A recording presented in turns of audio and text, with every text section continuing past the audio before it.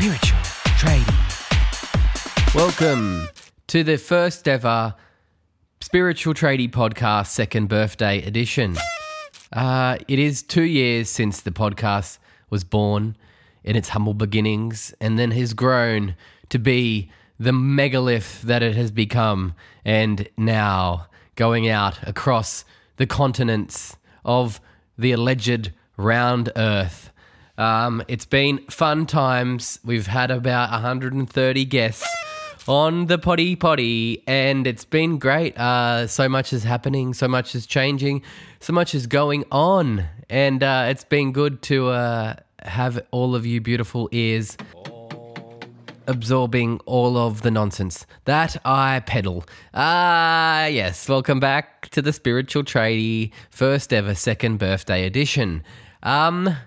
What I wanted to talk about today was your physical body. And we're going to talk about bodies because that's what we do on the Spiritual Tradie podcast. Your physical doing body, as we call it. It's the body that we do stuff with, the body of action. And then we have the next body, which is kind of like the energetic body, you know, the body that has all of the energy and all of the stuff that becomes the physical body. And how does it become the physical body? Well, we think it. We think our body into existence. And if you don't believe me, think about it and watch that thought manifest in your body. For example, if we think something that we're afraid of, then we'll generate that chemistry and that'll transform from the thought form, the subtle thought, it'll transform into some kind of anxiety in the body, which we'll feel has been transformed from a thought into energy. And then the energy becomes anxiousness in the body and moves into the physical form. And if we don't remove the anxiety from the body and we keep pumping the body full of fear chemistry, then we're going to find that it manifests more grossly in the body as disease or illness. And we don't want that. So what do we do about it, tradie, I hear you ask? What are we going to do about it, tradie? I'm going to tell me all the problems. You're going to give me some answers. That's right. The answers are coming. So naturally, if we've got this spectrum, and let's say the mind, we'll put the mind in the middle for now. The mind is thinking these thoughts. It's creating the stress chemistry, and it's creating disease and illness in the body. What we need to do is chop your mind out. No, of course not. That's not going to happen. That's not what we're going to do. So we've got the physical body, we've got the energetic and the emotional body, and then we have the mind, the thinking body, the thought body. And now, if we want to bring our awareness into our wisdom body, which is more subtle than the body of the thinking, and we want to come back, the knowing body, we'll call it. Thanks, Samara. Good knowledge. We'll call it, she's not here, she just said it the other day and I liked it. It was good. So we've got the body for the doing, and we've got the energy body, and then we've got the thinking body, which is the thought mind, and then we've got the knowing body, and of course we have the soul, the bliss body, Ananda, which means bliss in Sanskrit. But I like to say Ananda because it feels like I know stuff if I say Ananda. So what we want to do is, instead of getting worried about our thoughts creating stress and causing us sickness, we're going to practice a technique which allows us to effortlessly establish our awareness in the being body. That's why we practice a being technique. And it takes us deep into thought, and it past all of the nonsense of thinking, past all of the energetic body, beyond the physical body, until our awareness is immersed in being. That's right. Being. And then when we come out, we're full of being, and we have access to the knowledge body, the knowing body, the body of knowing. And then from this place, we're able to more accurately detect the subtleties of life and what's needed in any given moment. And that's it. If you want to learn to meditate with me, tradie, or you could call me spiritual now because I'm not doing so much tradie stuff anymore. But if you'd like to learn to meditate, check out the website, danieltuckermeditation.com. And what else has been happening? Lots has been happening since I gave up tradie life. It's been a crazy little roller coaster. The first week after leaving the old job, I think I went to Neo Soma and did some dancing with Lisa Winicky, which was really cool. A little bit testing for the old spiritual tradie. Didn't like being in front of people dancing sober with lights on. New experience. Kind of brings up some, what's it called? What's the word for it? Some self-consciousness. But then I kept dancing after that event in my own privacy, and I felt it was good to express that energy and to feel embodied, because I do spend a lot of time immersing myself in being, and I feel like, yes, of course, we have to also come back into the body and into the energy, the energetic body, and bring that being all the way from being through knowing, through thinking, and then bring it into the energy and then into the doing body. So we're integrated, whole, indivisible, happy, fulfilled, healthy human beings. So there was a couple of things that were, learnt from that experience. And it was good to feel that ecstasy arising when I let go and dove into the dancey danceness in the privacy of my own privacy. Anyway, what else has been happening? Ever since that, heaps of fear coming up. That's nothing unusual, but really trusting the process, all the cliches, just taking the leap, walking into the unknown, kind of just like, letting the universe find my flow, all that kind of stuff. That's been going on. And then, obviously, I ran into Jemima Rose and had some sessions with her and all of the Chinese herbs that have been trying to correct my kidney balancing thing going on, correcting the imbalance in the kidneys, that's right, and lower back pain. So I'm working with some of that gear. It doesn't taste great, but it feels kind of good. I get high. I had some of these Shenergy things, and I was floating around for a little bit. It was amazing. Highly recommend. And then now I'm drinking some potion. It's quite good. It's got a little bit of tang to it. I can't cook it in my own house because it stinks, so I go around to someone else's house and cook it. They love it, apparently. They love the smell. I'm like, you can keep it in your house, and I'm very happy and grateful to have you and your kitchen available to me for cooking the herbs. So if you're listening, Carla, shout outs. Also, what else did we do on the weekend? We went to Tantra is Love. We did an Awaken series weekend called, what is it called? The Fundamentals, which was really cool, just to have a deep weekend of practice doing yoga in the Tantra is Love style. We did five big sessions. And they have one more retreat coming up before the end of this year. I think it's going to be next month or the month after, and they have a relationships workshop and a sexuality workshop all happening before the end of the year. But they're also, like, if you've ever thought about doing a Tantra is Love workshop, get it done before the end of this year, because Empower is about, or she's not about to, but she's building a baby inside of her body. It's the most incredible situation. You wouldn't believe it if you saw it. But she's over there manifesting humans inside of herself, and she's going to obviously take some time off from teaching all of her teachings during the time that she's going to be changing nappies of said human that she makes.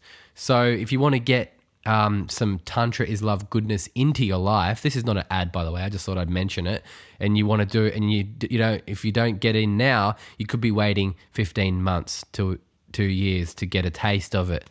So highly recommend either all of the workshops if you're interested in them. What else? I had a pretty cool experience on the Friday night when we did a gratitude practice. And I went through this whole situation of, like, they were like, now think of things that you're grateful for and, try and develop gratitude. And I was like, oh, this is like my defensiveness kicked in. I was like, this is nonsense. Gratitude just happens. You can't make gratitude happen. It's like it has to spontaneously arise. You can't just force gratitude. So I was like, okay, I need to put this little voice aside and start doing the practice. So I started to think about all of the things that I'm supposed to be grateful for. And I know it sounds really mean, but, I went through the checklist, thankful for that I'm safe, thankful that I have my family loves me, thankful, all this kind of stuff. And I didn't feel it, and that pissed me off even more. So I was like really getting kind of wound up, like, oh, my gratitude button's broken.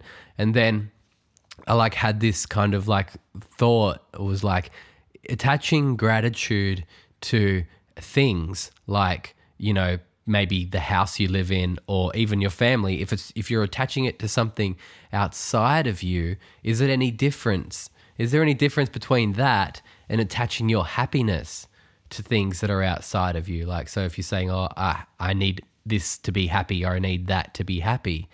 And I was like, it's probably the same thing. It feels very materialistic for your gratitude to be attached to something outside of you. And so there was that voice was going on, and I was like, that's a little bit, that voice is a little bit arrogant, but then what am I actually grateful for then, if I'm not grateful for all of the things that I'm supposed to be grateful for? So then when I asked that question, I connected to myself in my heart in the present moment, asking what I was grateful for, as opposed to trying to tell myself what I was grateful for. And when I asked myself what I was grateful for, amazingly, I connected to this moment, this flow of everything that I'm grateful for came flooding into my awareness, like I was watching a film or like a video screen or whatever. The whole thing was like it was playing a movie, and it was kind of like I was walking backwards down a long dark hall, but as I would walk backwards, there were people behind me, and I'd see all the people that have been in my life, and even if I didn't have a great relationship with them, they'd be smiling and waving at me. So I was really like happy. It's like, hey, it was like the joke's on you. It was where, we were always here the whole time. I don't know how to explain what happened, but it was very beautiful in that everyone that I was floating backwards down the hall, and everyone I was seeing was like smiling and waving and like, yeah, everything's all good, and it was all happy vibes. And I was like, this is amazing. The gratitude's in the moment, and this is not something that I need to think about. It's something that I can drop into at any time and connect to. So have that that actual palpable sensation, or the direct experience of gratitude, and being able to access it when you need to or when you desire to, was a really cool experience. And also experienced feeling grateful for my father, which wasn't something that I'm used to, which was really cool. Yeah. So we did that. We did a lot of Tantra is love practices, consecrations, and all that stuff. And then we did some deep practice, some super energetical stuff, and some powerful breathing techniques, which I need to keep doing because they're really good.